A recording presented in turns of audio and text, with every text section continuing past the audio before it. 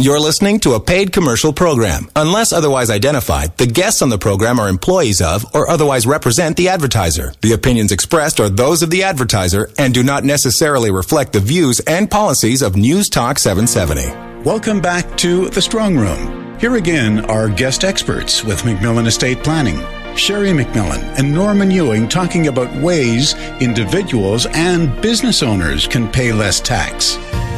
What about the situation, Sherry? We've got a number of clients that have businesses, and it may be an active business still, or it may be a situation where they've had an active business for a number of years. And they've built up significant wealth within that.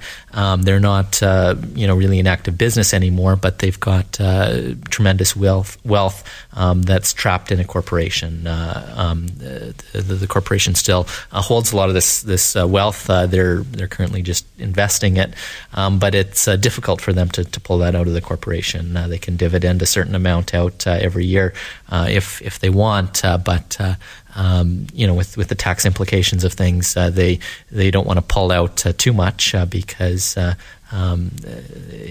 could affect their taxes significantly on that. So what strategy would you have for someone like that with either trapped wealth within a holding company or perhaps active businesses still? It's a really common issue, Norman, and I think with the new tax tables, it's becoming a more pressing issue for families because, as you know, when you have investments that are inside your corporation, they are considered passive in the eyes of Canada Revenue Agency. So they're not taken kindly from a tax rate point of view. So you're taxed quite highly on those types of assets because they are considered passive.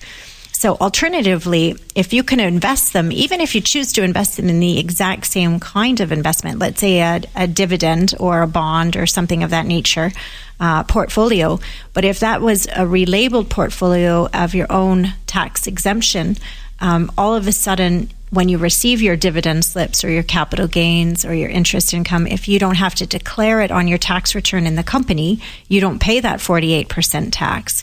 You, in effect, actually save it. So what's so unique about this opportunity, obviously, is the compounding effect that happens.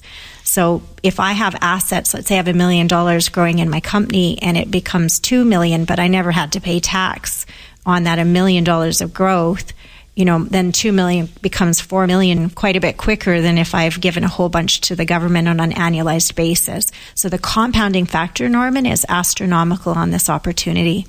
But the really unique part about this for families in their estate is not just the annual benefit that they receive on a corporate basis. It's because what would happen in the year of our passing, we're allowed to strip that full value. So if that 1 million has become 4 million inside the company, we are actually able to strip that 4 million out through a special account called a capital dividend account, which is really in English just a tax-free account. It's a tax-exempt account that we can take that value. So we've just taken $1 million in a company, we've grown it to be worth 4 million, and we're allowed to have it move to the beneficiaries in our estate tax-free. I mean, that's pretty substantial.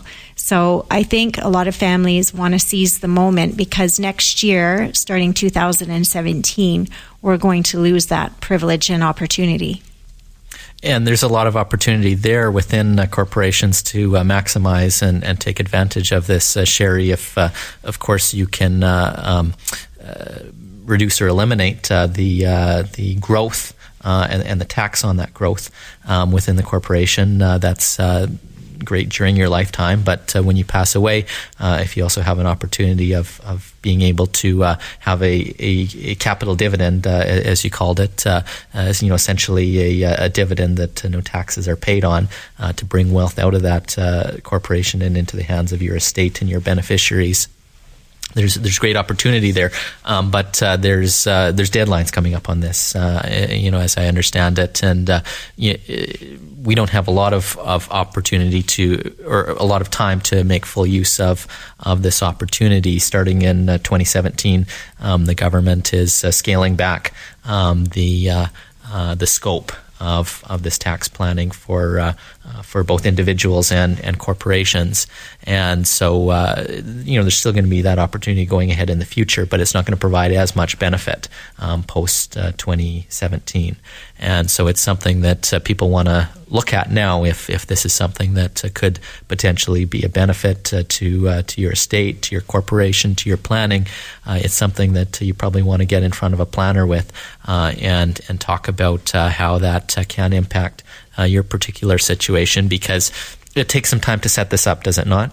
It does. And ultimately, my experience is a good 3 to 4 months for most families to sort through creating the presentation that the net worth is this number, and then authenticizing that number, because we have to prove that that is the number, and then having the approval in play for that maximum tax reserve is what it's called. So ultimately, I suggest to families, don't delay into December, because we won't be able to complete the work for you by January 1st. But, get started here this summer, no later than fall, and make sure that you do work with a planner to make sure you take advantage of every opportunity that you have within Canada to minimize your tax and maybe not have to go to another jurisdiction to do so. And so this is the unique part, is here in Canada we do have tax exemption and we have opportunities, but we have to put them in place, obviously, Norman, to take advantage of them appropriately.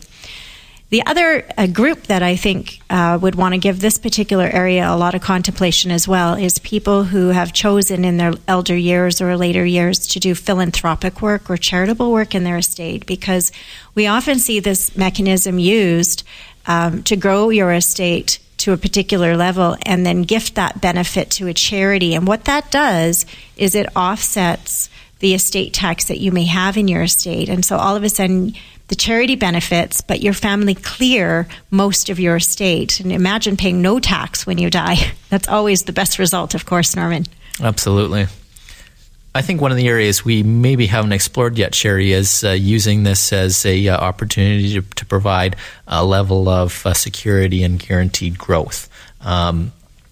Certainly, taxes is kind of the first things that people look at with this strategy, because it provides so much benefit on the tax side of things.